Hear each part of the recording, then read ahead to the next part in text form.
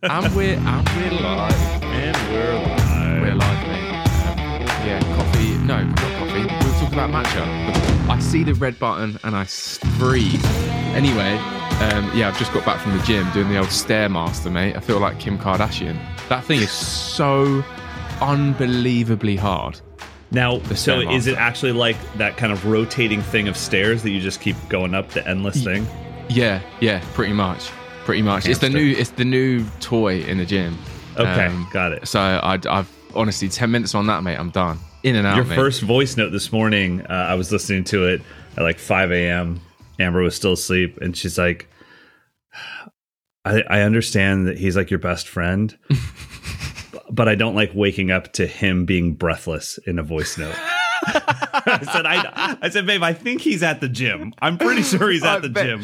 Honestly, I debated whether to send that or not, and I had AirPods in, and I was like, I sent it, and I know what I'm like with like mouth noises, and I was like, I've done something that I would be annoyed at.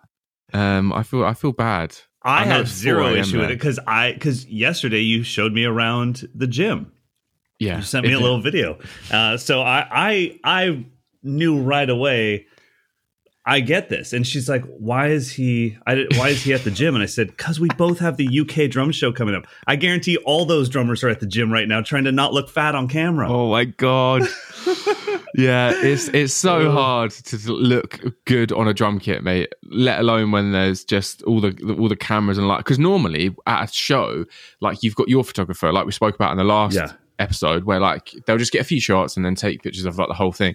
At this thing, there's going to be so many phones just on us, essentially, with bright lights, and you can't control that the person doesn't know how to like white balance their phone, or you know, they do the zoom in on like a really cheap Android phone, and I'm like, you're not doing me any favors, bro. Like, just, it's all good. Brutal. But you know what? Anyway, if it makes you feel any better, usually they've got an actual like rig, like a real camera that's then putting you on like a 40-foot LED screen behind you. Don't know why I couldn't say that. I was literally trying to stop saying LSD. I've been dropping so much acid lately that I'm like, I can't stop thinking about it.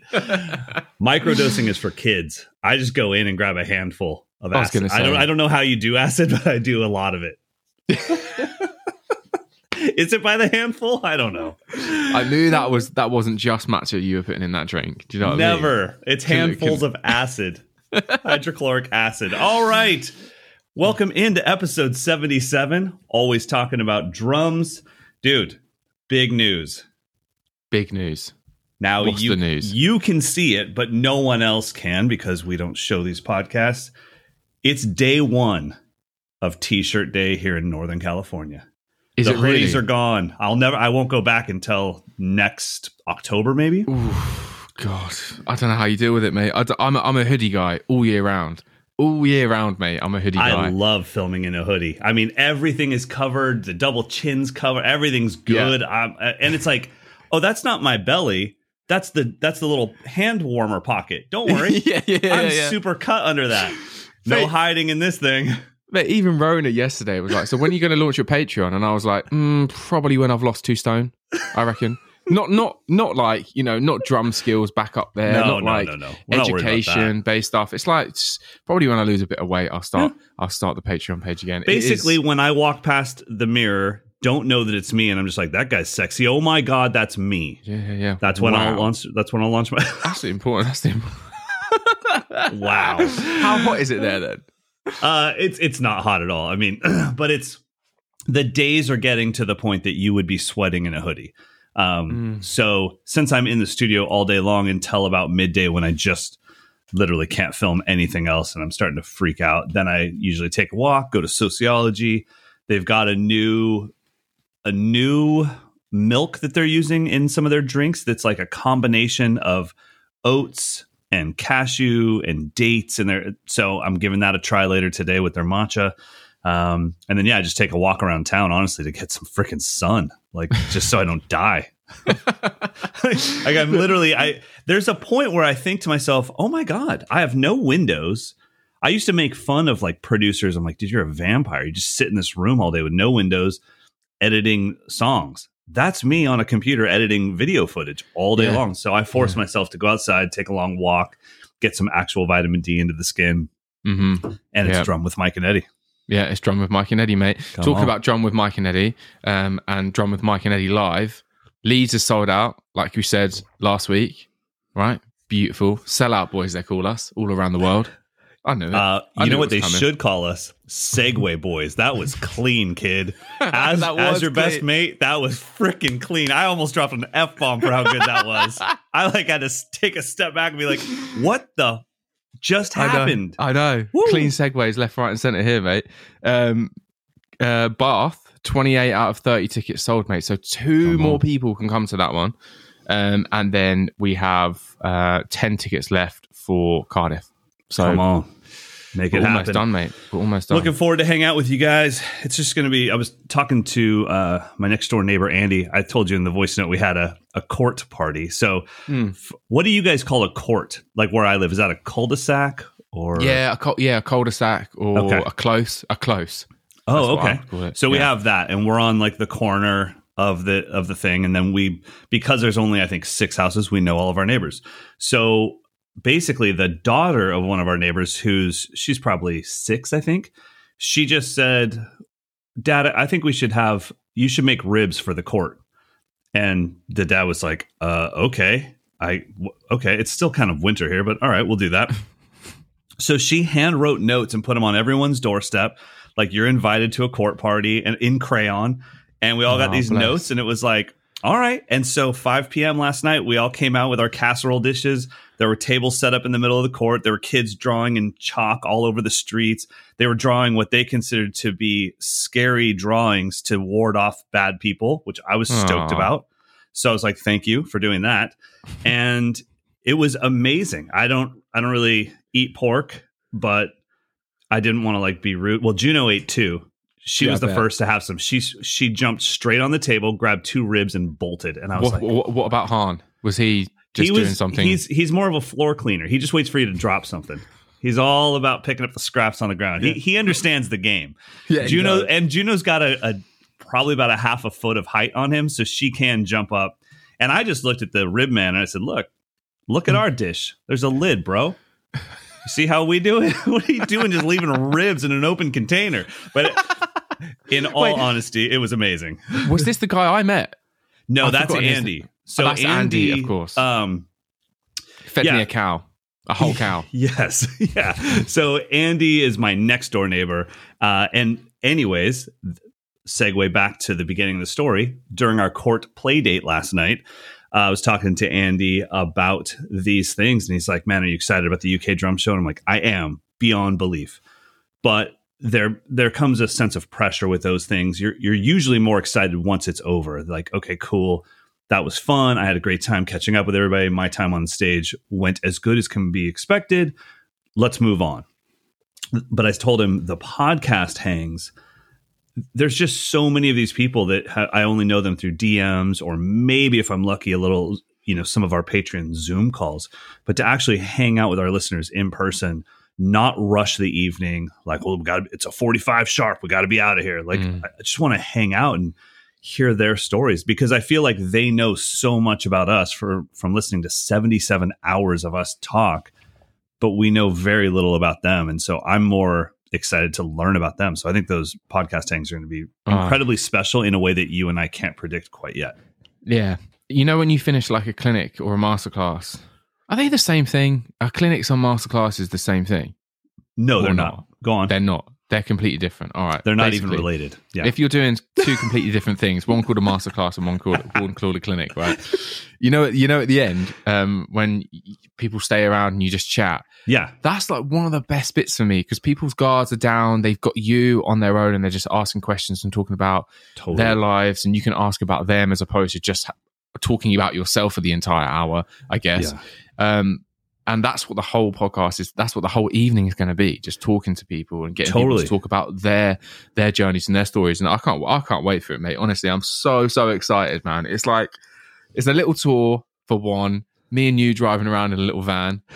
Couple leather chairs in the back. Oh, yeah, exactly. It's going to be great. I'm excited to just go through the whole process of you having an American in your car freaking out about how rad your gas stations are, because your guys's petrol stations are they're like shopping malls. They're amazing. And like, every time I would go into one with Kim Lee, I'd be like, what is that guy doing? He's like, well, it's the chef. I'm like, the chef? Why do you have a chef in your gas station? Like, because he cooks food for people. And I'm like, wow, this is amazing.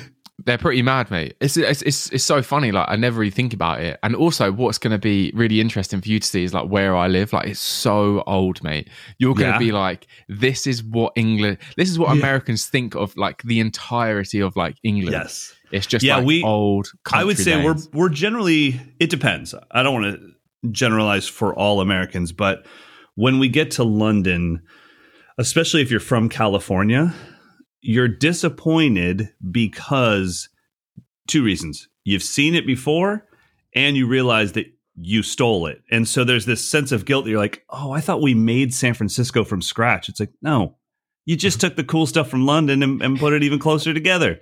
And so it's like, oh, well, I've already seen all this. But when you go to out in the country, that is honestly like, especially if you just attach the word like Shire to the end of anything, even if you own the land, if it was like, well, we're gonna go to Bath for a bit and then we're off to Throwershire. Like, as soon as you get to Throwershire and take a left on like Rona Lane. I do live in Hampshire, which is people say Hampshire. Yeah, I'll say Hampshire. But so I think that it's going to be a lot of fun. All right, let's get into this week's episode and the main topic, which is careers and what does it take to build a career in not only the drum industry, but I think in art in general. Now, we've talked in the past about making a living, and we really kind of drilled down into the finances of the career. But I think that if we could move finances aside, which I know is not an easy thing to do, but if we could just move finances aside, then we have to figure out, well, what is it to have a career in the drum industry? So let's just assume that you are paying for all your bills with the drums. That part's taken care of. Now, what is a career that would allow you some longevity? You know, you and I have talked in the past about whether it be at the time YouTube or eventually Instagram, now more TikTok. Is it enough to be kind of social media famous for drumming? Will that give you the longevity of a career? What is that analogous to from maybe my era or your era? And then from there, it's like, okay, well, what if you do have that? I mean, that's a scary thing too. What if you do have some TikTok recognition or Instagram recognition, and it's like, okay, this is great, but it's not paying my bills. How do I turn this into a career? So my first question for you, as we kind of go down this journey, why do you respect the drummers you respect and think of them as career level drummers? Like, if a good example I would think would be Freddie Sheed. Like, Freddie Sheed's somebody that you brought to my attention. I know you respect him a lot, but he's not just good, because there's lots of people that are good. So what makes him, for lack of better words, legit in your opinion? I think it comes down to a few things. One of them being the fact they have like, they're artists in their own right. Do you know what I mean? I really like that about people who I consider like legit, or people who are going to be around for a long time. They're artists, and they don't feel guilty of just doing whatever's hot, playing the coolest kit at the moment. Do you know what I mean? When SJC and Truth back in the day for me was hot, I was playing Tama. You know, like I really, and everyone was looking at the logo like, who are you? What is going on here? Can where's you not your, afford an SJC? Is that what's going where's on? your like gold and pink sparkly, God knows what kit? No disrespect to SJC, I really like him, but I think it comes down to like having, no matter what you're doing within drums, whether it be you're just a drummer that's posts videos on Instagram and social media, or you're a teacher, or you're a session player, especially a session player, I think it's so important to have like a vibe and be an artist within your own right. Do you know what I mean? I think a lot of people sadly lose that because they just want to become like a chameleon that does anything and does everything that is like big and has big exposure, and they want to do this gig and they want to do that gig. And I think over time, by doing that, you lose who you are and you lose who you wanted to become, essentially. Do you know what I mean? And I think when I consider, the drummers when I think of drummers who I respect and who have had longevity, and I know who will go on to have, long careers, they're artists and they're credible and they create things and they're not looking for, I guess it's like when you can compare it to being in a band, like you always speak about this when, like people around your area were copying Deftones and it was already too late. It was already 5 years too late. Right. And it's that same thing. It's like, have your thing, do your thing and be you, even when it's not cool. And when it is cool, amazing. But like, I think it's just all about having your identity, being the artist that you want to be. And that allows you to be in this game for a long time, I think. One of the reasons anyway. It's definitely not a negative to be doing well on social media. And it's not a negative to try to do well on social media. I think that it still comes down to, why are you trying to do well on social media? You have to face the fact that, like, are you doing this for you? Is there a deeper issue where you need the recognition, you need the likes? Or is it something legitimate where, one, maybe you just like doing it? I can tell you right now, I'm at a place where the thrill of having an idea, an original thought, filming it, trying to be creative, even if it's just for a story, like knowing ahead of time, all right, I know the framing because I already know this is a story. I'm literally turning my camera. One of the reasons I got Sony FX3s was because they had a side mount on them that I could literally turn my camera on the side and attach the tripod plate. But I know going in, I know this is a story. I know it's going to be high contrast, black and white. Like, that's part of the creative process as well, as much as the drumming is. But I'm at the point now that once I press upload, I probably don't check in for another 3 hours. I'm too busy. I'm on to the next thing. And I've realized that there isn't really much of a difference from me fanning the flames and like jumping into the comments right away and asking people questions so we get some sort of, motion on it, and then me not checking it at all. Like, it does about the same. So it's like, I'm not really doing it for the business purpose of it anymore. I'm doing it because I had this thing that I just had to share with the world. And once it's shared, I'm good. I don't need to check in and be like, did you like it? Did you? It was pretty rad, right? You liked it. Tell me you liked it, please. You didn't like it? Tell me why you didn't like it. Like, I'm over that. It's gone. So I think that by being a part of social media, as long as you know why you're doing it, whether it's to create a name for yourself, sometimes for a lot of people, it's just to be a part of the scene. I mean, that's where the scene is right now on a global level. You can't have a global scene at your local club. So on a global level, if you want to be part of the drum community, the music community, the artistic community, you're going to do it through social media.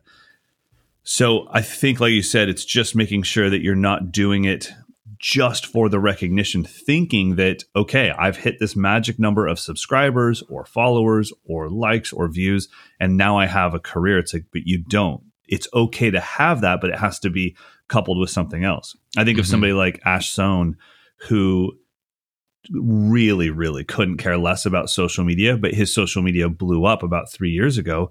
And it was just because, for the first time ever, the thing that he's always been doing for the last 30 years, people got to see it. Yeah. And so it's not like he was new, or looks like we froze. I'm here.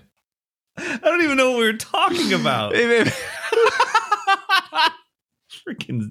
Zencaster. You did me dirty. Oh man, that is brilliant. That is brilliant. That is so good. Social media. Oh, Ash Sohn. I love a good Ash Sohn. Oh, mate, this is great. I love Lovely it. stuff.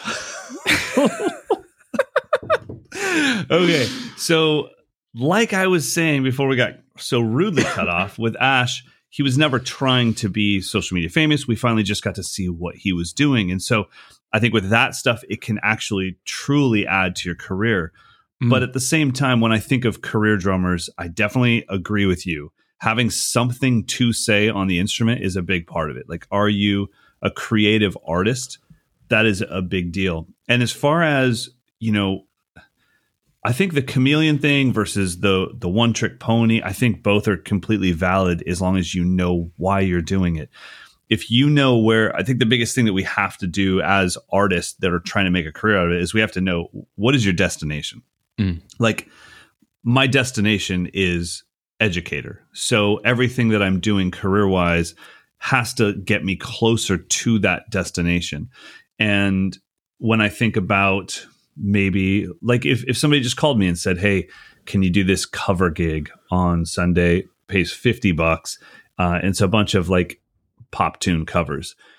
I think as an educator, it's absolutely worth it for me to say, yeah, I can do it. Because then from that moment on, now my most recent cover gig has come from, instead of 3 years ago, it was 3 days ago. And I can relate to my students better who are going through that right now. Yeah. So even a cover gig for me can have a purpose, but I have to know why. What I can't do is think, yeah, I'll do the cover gig because it's going to get me more students. And then I'm going to be disappointed at the end that, like, no one came up and said, man, you played that Black Eyed Peas tune really good. Can I take a drum lesson with you? That's not going to happen.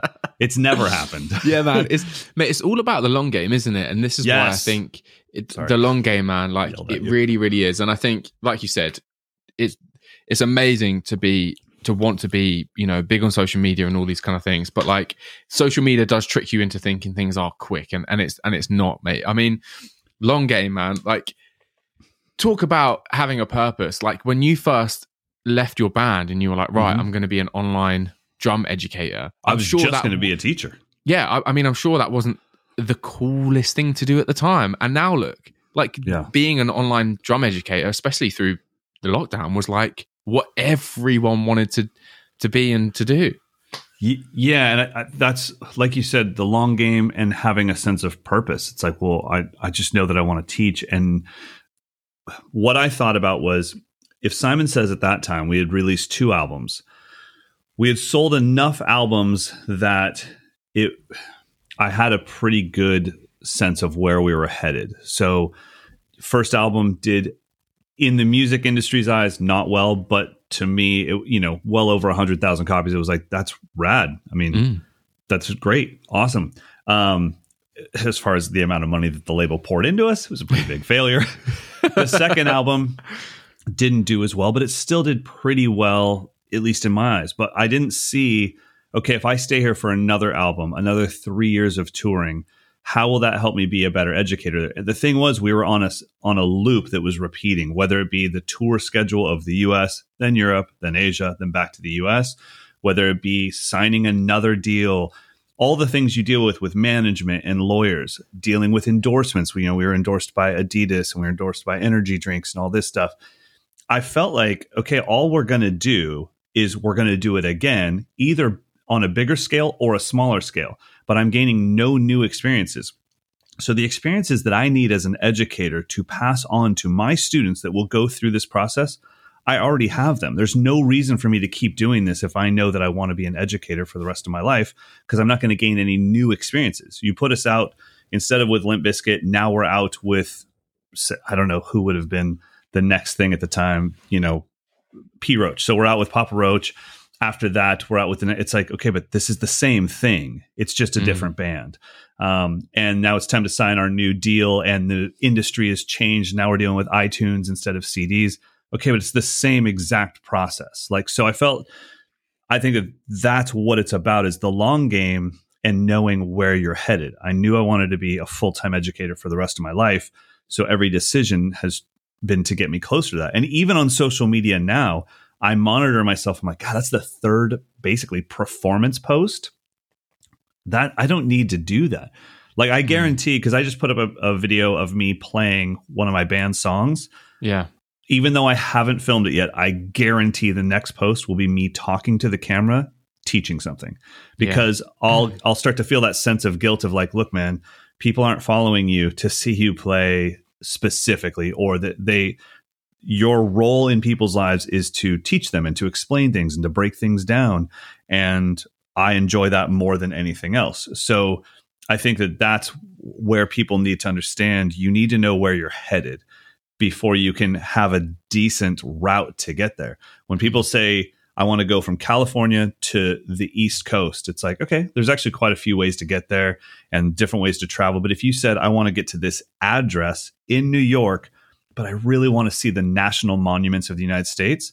Well, don't take a plane. You're not going to see any of those things, or the national parks, excuse me. It's like, well, then there's a very specific route that we're going to have to draw to make sure that you hit all those stops along your way.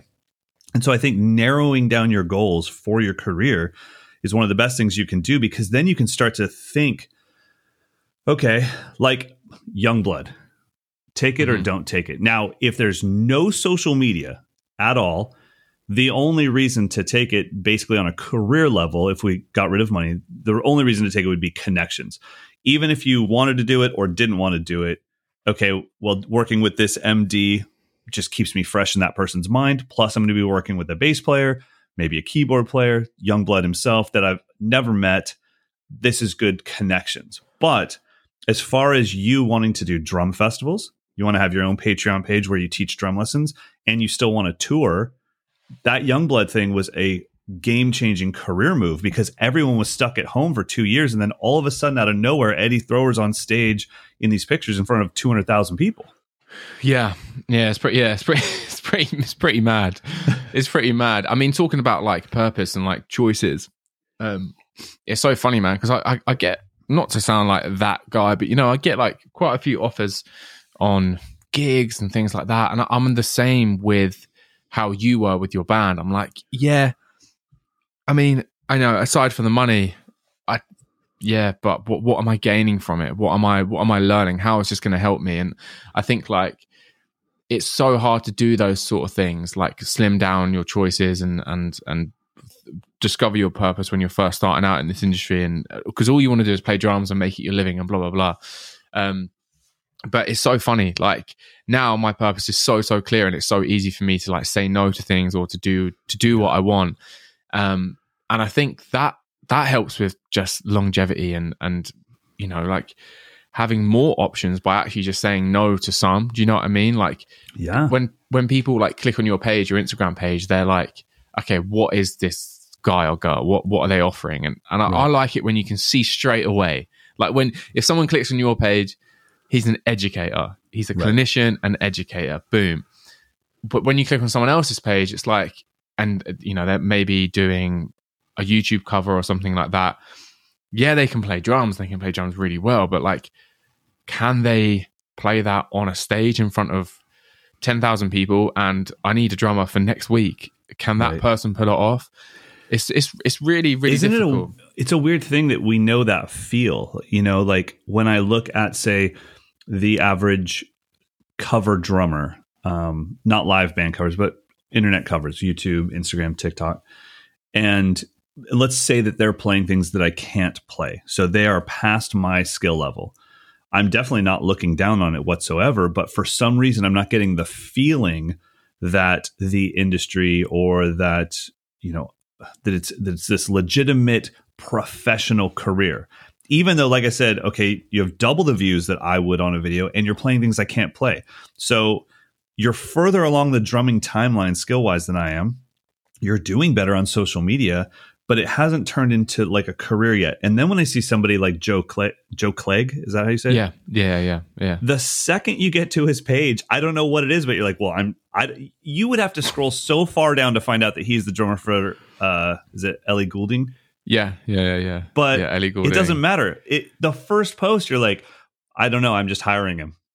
Why? Because it's in black and white? And it's like, I don't know. I just feel something. There's a professional feel to this. Yeah, I know exactly what you mean. And like, I think it comes down to a few things. And one of them, I guess, could be they create things that don't already exist. And I think that's a huge one, mate. I mean, Joe Clegg is the perfect example of that. I remember speaking to him through lockdown when he was starting his Dust Palace, I think it's called, and he was making his own samples, and I was like, mate, amazing. There you are. You could do anything you wanted to with this Ellie Goulding title and the Mumford and Sons title and all these other MD gigs that you've got. You could do anything. You could start a Patreon page. You could do, I don't know, the list goes on. You could also do nothing because you have enough that you could just wait. Exactly. You could just wait. Mate, exactly. And, Joe, among others, like there's just this sense of like, they're just creating things, man. And they're just doing things. And and there's a different feel to it. And you know, there's nothing wrong with just doing whatever you want in this world, but I think when it does come down to like having a career in this industry and having longevity and, you know, having credibility, it's all about like, don't forget, like, yeah, we're drummers, but like we're also artists. Do you know what I mean? Like create things and try to do things differently. I think that's like at the background of this podcast. In every episode, try to do things a little bit differently. Yeah, I mean, neither one of us ever want to run into a Mike Johnston or Eddie Thrower clone. I mean, I think every YouTube video I've ever made says, I give you the blueprint, but you got to build the house. It's like, honestly, there is one in my Explore page that will not disappear. And he is a Mike, he is an MJ wannabe, mate. Honestly, every post, I'm like, oh, for God's sake. Really? Yeah, I'll screenshot you in. I'm just like, listen, mate. Do you know what I mean? Just, I'm one more post away from a comment. Do you know what I mean? I'm gonna comment. But we won't go down that route. We shan't go down. But yeah, I mean, that's the thing is like when I see that, I'm not mad. It's just like, oh man, it's almost like a parent. It's like, I'm not mad. I'm just disappointed. Like you have the skills to do whatever you want to do. You just have to do it a little bit original. There's nothing wrong with taking influence. My God, like I can't, you know, everything I do, every time somebody's like, oh, just that thing you do with the 2 singles and then the 2 doubles. I'm like, just don't give me too much credit. That's called a paradiddle diddle, and I didn't invent it. But, you know, it's like, but I understand you're 13, you just started playing drums, you think I made everything up. So it's like, obviously we get our information from somewhere, but we have to put our spin on it. And so that is part of legitimizing a long-term career, is that person is going to be an artist. And you kind of feel like let's say between Joe, Freddie Sheed, and Carter McLean, take those 3 people out of the drums and they would almost be exactly the same in something else. If they all just made blankets for a living, we would all own their blankets because their blankets would be the most original, and it's like, I never thought of, why does a blanket need to be square? And it's like, Joe's like, I don't know. I mean, you're wider at the top than you are at the bottom. I made him a triangle. It's like, damn it. What a great idea. Joe, that's just out of the box thinking, buddy. I guarantee you someone's pulled over their car now and they're writing down like duvets, triangle duvets.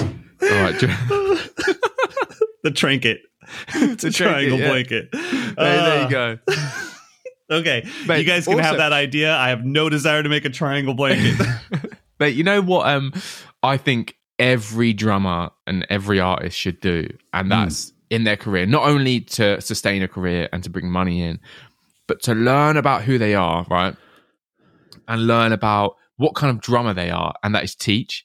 I honestly, teaching the drums has told me so much more and has shown me so much more about myself than any other thing that I've done in this industry. And it's helped me really figure things out and like find a voice and figure out who I am and who I want to be. And, you know, I think everyone should teach the drum. It happened to Freddie Sheed recently where he actually, I think he booked a couple of days in teaching, and he was like, mate, I'm obsessed. I love it now. And like he went into a bit of detail about why I loved it. And it was like, talking about finding your purpose and discovering more about you and what your voice is, teaching the drums, flipping heck.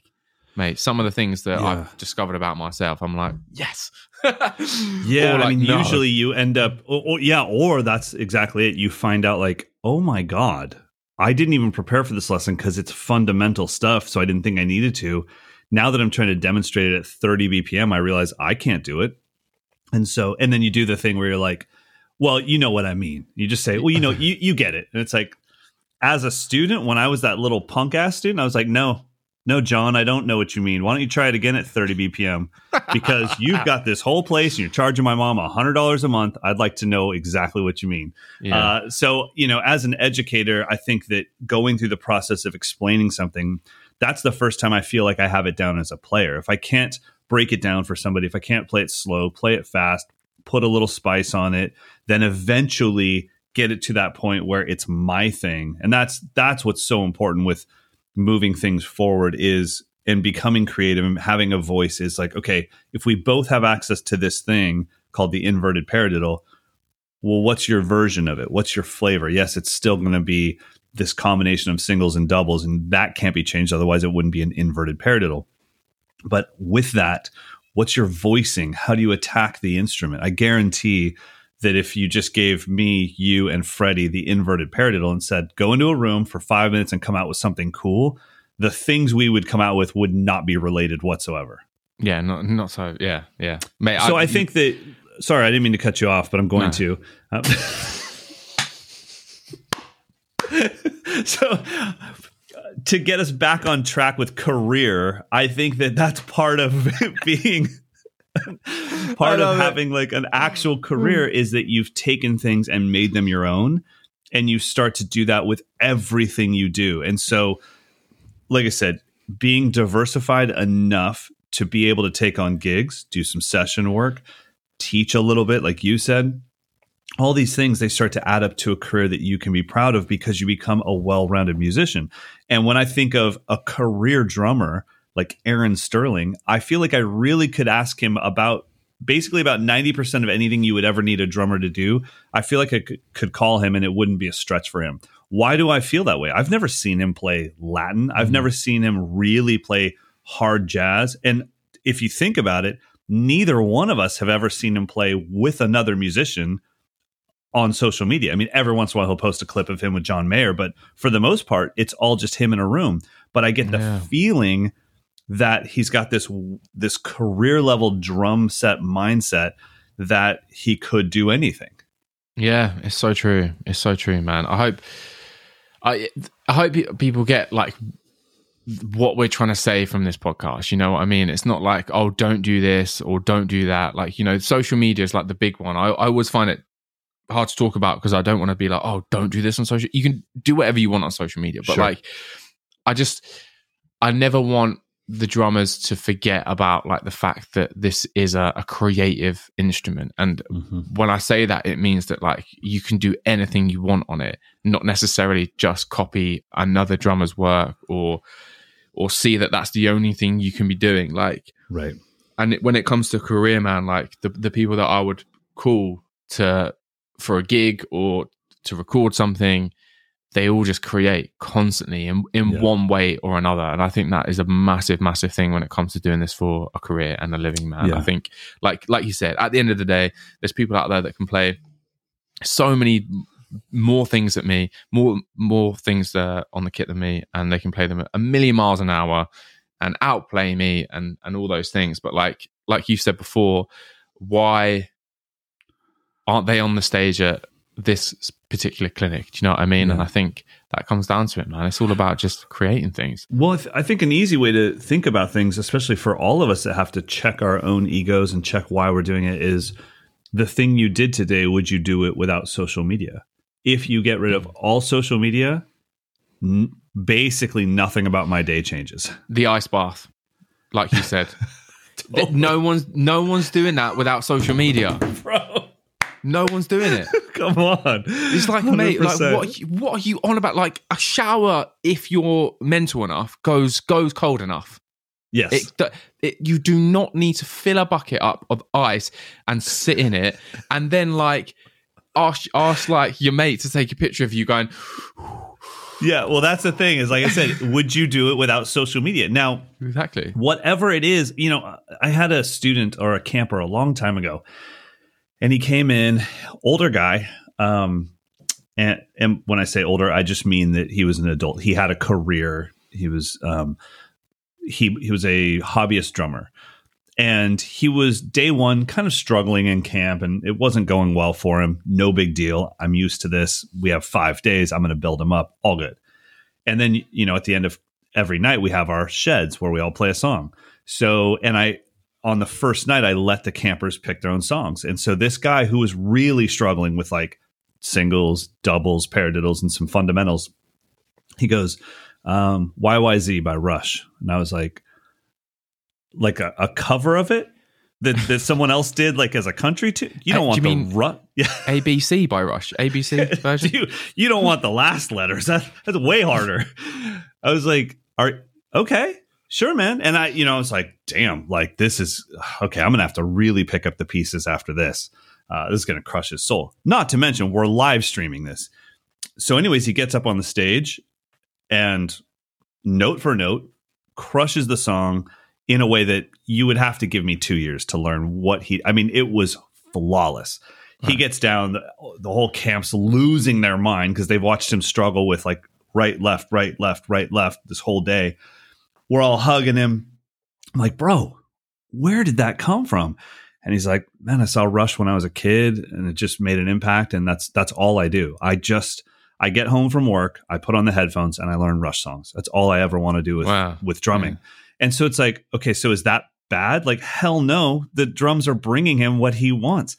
And so to me, that's not a career drummer. That is somebody that found enjoyment in the drum set in his own specific way. That's what I call a vacation from reality drummer, where it's like, look, I have a tough ass life. I have a tough job. But when I put on those headphones and play that Rush song, I am Neil Peart for the next 20 minutes. Yeah. And it's like, okay, well, that's not a negative. I think that Eddie and I are both trying to make the point that if whatever you're doing brings you happiness, you're not doing it wrong.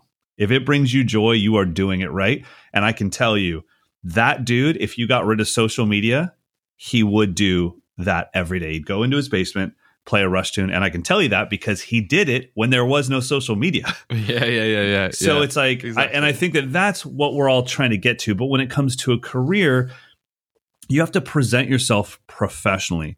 There's nothing wrong. It's not vanity to learn how to take good pictures and how to film yourself properly and start to work on the sound that you're getting. Guys, I still use 2 freaking microphones. When I put up that video of me playing the Man on the Moon song yesterday, somebody said, good job, but I think it could have used a little more snare in the mix. And I was like, well, look at the kit, homie. I don't have a snare mic. That's not a fader for me. I don't have that option. So it's like, but I did take that to heart, and I was like, okay, how could I have the snare make more presence? Could I have hit it harder? Should I have used a different drum? So it's like, we're all trying to get better so that if you want to have a career as a drummer, and not just on a financial level, but a career where you're thought of as a career drummer, you have to like really hold yourself with this level of professionalism. And there's definitely people where I feel like, dude, you're a career drummer. And then you find out like, oh, you don't play drums for a living? They're like, God, no. Can't make any money doing that. I'm a chiropractor. I'm like, well, you have a very professional look and feel. I would hire you for anything. Yeah. And obviously you and I have dealt with this with bass players and guitarists where we are the ones hiring them. If you were looking through social media for a guitarist, you're not looking for a guy or girl that can shred. Like, that's not even part of the equation. You're looking for professionalism all around. Yeah, man. I think you summarized it perfectly, mate. This is. I think this episode is very steered towards the people who want to make this a living and want to make it a career. And I think between me and Mike, we've got a very good understanding of what that takes. So hopefully there's some golden nuggets in there for you to walk away with. But I'm going to change the subject slightly. You mentioned you should have maybe used a different snare, or blah blah blah. I saw in your story you did get a new snare. Oh yeah. So. Oh, I'm full of the segues today, aren't I? Full of them. Oh my God. You are. You're something special, Edward. I'll tell you that right now. So that, let's see, on my store. Oh, yeah. I got my first Ludwig. Yeah. I saw that. And I thought you were going to come in when you said, at the beginning of this podcast, it's important. This is the real deal. And I was like, he's going to talk about it. I don't have to bring in a segue. You didn't mention it. So I didn't. I got my very first Ludwig Acrolite. Well, I mean, I think I've probably had some, like, literally when eBay first launched, because it was the only thing I could afford to buy on eBay drum wise. But I've never really had one in my collection. And so I've steered clear of everything that people say, well, you have to have this. I'm like, then I'll never have one. We got to have a pair of vintage K hi-hats. Like, no, I don't. I'm the same. So the only Black Beauty I have was given to me. It's a gift. I would have never bought a Black Beauty. Who gave you that? Who gave you that? Chris Hancock from Rooster Thrones. Wow. He just gave you it. It just showed up, and he was like, it was right when we built the snare wall, like about 2 weeks later, box shows up, open it, 14 by 6.5 Ludwig Black Beauty with tube lugs, and it had a note that said every snare wall deserves a Black Beauty. And I was like, what? What a gift. So Yeah, go ahead. What's the difference? What's with the Acrolite? Because I remember you saying this in an episode ages ago that they were actually like a cheap drum, something like that. Yeah. So the original Acrolites were considered. They're actually sold as a pack, and you got like a really nice case. You got a pair of sticks, and usually a snare stand and the drum. And this was the student model that at the time Ludwig was offering. It was an affordable aluminum shell, and it's a seamless aluminum shell. And usually at the time, most of them were 14 by 5. And it was just kind of the cheap student drum, and it worked, and it was snappy, and it had, the classic Ludwig strainer and throw, and it was cool. But then eventually people kept putting more and more tape on their drums, and they realized, okay, I'm putting a lot of tape on this brass drum, which is basically me trying to get it to sound like an aluminum shell. Like the aluminum shell it's just a little more dead. It's a little more thuddy, responds really well to low tuning. But also if you start to put some tape on it, you get that Anderson .Paak kind of just really, really staccato, almost like marching thing. It's got this vibe to it. It's like a 70s marching drum almost. Oh, mate, it sounds amazing. And talking about Anderson .Paak, another segue, sue me. Mate, the halftime show, we didn't even talk about it last week. No. It was, insane. It was pretty awesome. The guy that was in the lower area that did the first couple things, that's Trevor Lawrence Jr. So Trevor's been here to the studio a few times, and he's somebody that's truly brilliant because he straddles the line. He's been Snoop's drummer forever. He's worked with Dre, Eminem, all those things. But he's also one of the most proficient jazz drummers in the world, and he's worked with Herbie Hancock, and he's a great fusion player. And he's just and he's always he's kind of like Ash Sohn, but over here, he's always working on movie soundtracks and everything. And so, seeing Trevor in that bottom thing was just amazing. And then obviously watching Anderson, and I feel bad for like anytime the halftime show happens, I feel bad for the people that have to defend the halftime show, because let's say that for some weird reason they brought back Motley Crue. Mm-hmm. Every 80s Hesher with a jean jacket would just start typing like, well, you just don't understand. You don't understand like the history of the Crew. And it's like, all right, slow down. Everyone's going to hate. You don't have to defend it. It was brilliant. It was badass. And in my mind, the one thing I never saw anybody talk about, everyone was talking about the performance as far as like haters and supporters. Mm-hmm. No one talked about like, hey, the NFL has made trillions of dollars off the backbone of this music for so long. And then every halftime show is a genre that's not even related to all the commercials and the promos and the ads. They run, like Lose Yourself by Eminem. That was probably in every NFL commercial for 5 years. And then, so it's like, I thought it was just a great way to say, hey, what you guys did with your entire genre, it's part of our culture here at the NFL. And we just want to say thank you, so I don't know why they were hired, but I kind of thought like, hey, it's about time that you have some legitimate rap artists, not just as the special guest to Justin Timberlake. You know what I mean? Yeah. It's always, it's like, okay, well, let's just please the biggest amount of people, and then we'll just roll out Missy Elliott for 18 seconds and put her back. Like, so it was like, why don't you make the whole halftime show a thank you to this genre that became part of the culture of not just the NFL, but sports in general. So I thought it was amazing. I thought it was the best one I've ever seen, to be honest with you. And like, I mean, talking about careers, mate, I mean, all of those guys and girls that were on the stage, mate, they have been doing them, and they have been creating and doing what they think is cool before it was ever cool. Do you know what I mean? 100%. I mean, especially like Dre, mate. I mean, hearing some of the beats he's come up with over the years that like, oh my God. And you don't even realize how much of a part of your DNA that stuff is. You know what I mean? Yeah, it's crazy. And people like Kendrick talking about having an amazing career in whatever field you're in. Like Kendrick Lamar, mate, like he's doing things that he thinks are cool, and then they pop off, and it's like, okay, that's what it should be like. People catch up way later. Yeah, it's like, and he's like, cool, yeah, I knew you would, but I'm on to the next thing anyway. Yawn. Do you know what I mean? I'm like, that is what I love. But yeah, I loved it. I thought it was amazing, and I love anytime. And you, as drummers, we know, look, because people will ask me like, well, how come the drums weren't turned on? How come there were no mics? And it's like, you don't understand. Do you know what can happen to a mic cable? They cannot chance that at the biggest moment in the world. He probably tracked all the drums and then just played along to his own drumming note for note. So in my mind, I mean, those fills were fills, but you could tell like they're going to be a split second off. But I was still like, well, he must have tracked it because he's note for note nailing this stuff.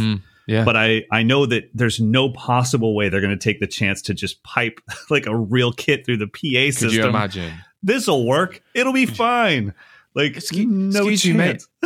Can I please just have a couple of mics on my kit so you can feed it out? Because I know there's going to be 14 drummers on YouTube who are going to say I'm miming. Can we just do that? I would actually be like, can you do it? You don't even have to plug them into a board. Just put them under some gaff tape, like the leads. But I need there to be some mics on my kit. But I thought it was amazing. Yeah. And I think that anything that gets people to like start talking and recognize drumming again is always a good thing. You know, we're always waiting for the next, whether it be a movie like Whiplash or the next Travis Barker to come along and stoke the fire for the next generation of drummers that want to have a career. This is like the fifth segue. We're on fire, mate. I think we're on fire anyway. I don't know. Well, if we didn't double our patrons this episode, I don't know how to do it because I mean this was it was just a shockingly well produced episode. All right, everybody. I hope you have an amazing day.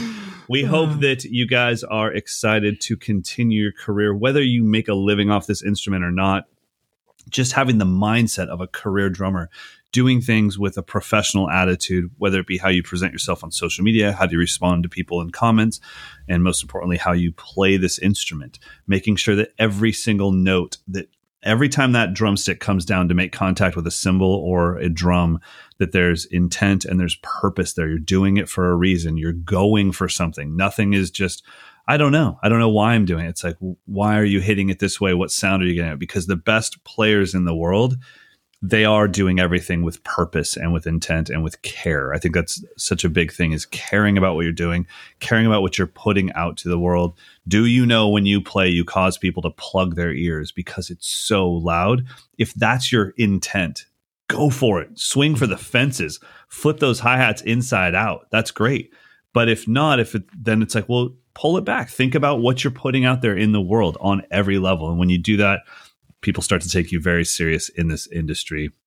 And like Eddie said, man, just create and just be you. Like there is so much room for you to be you. And I think that's where things, if we're going to kind of put a bow on this, that's where things go wrong, is when you try to be somebody that's already out there.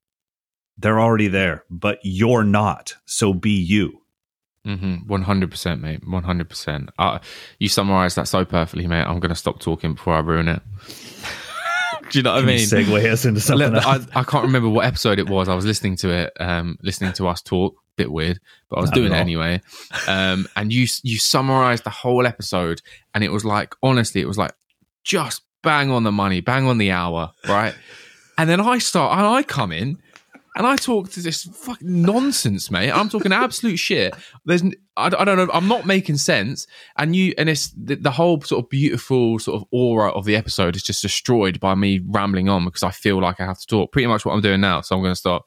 Well, think about how many beautiful things never got to happen because when you got to your second word, I just started talking again.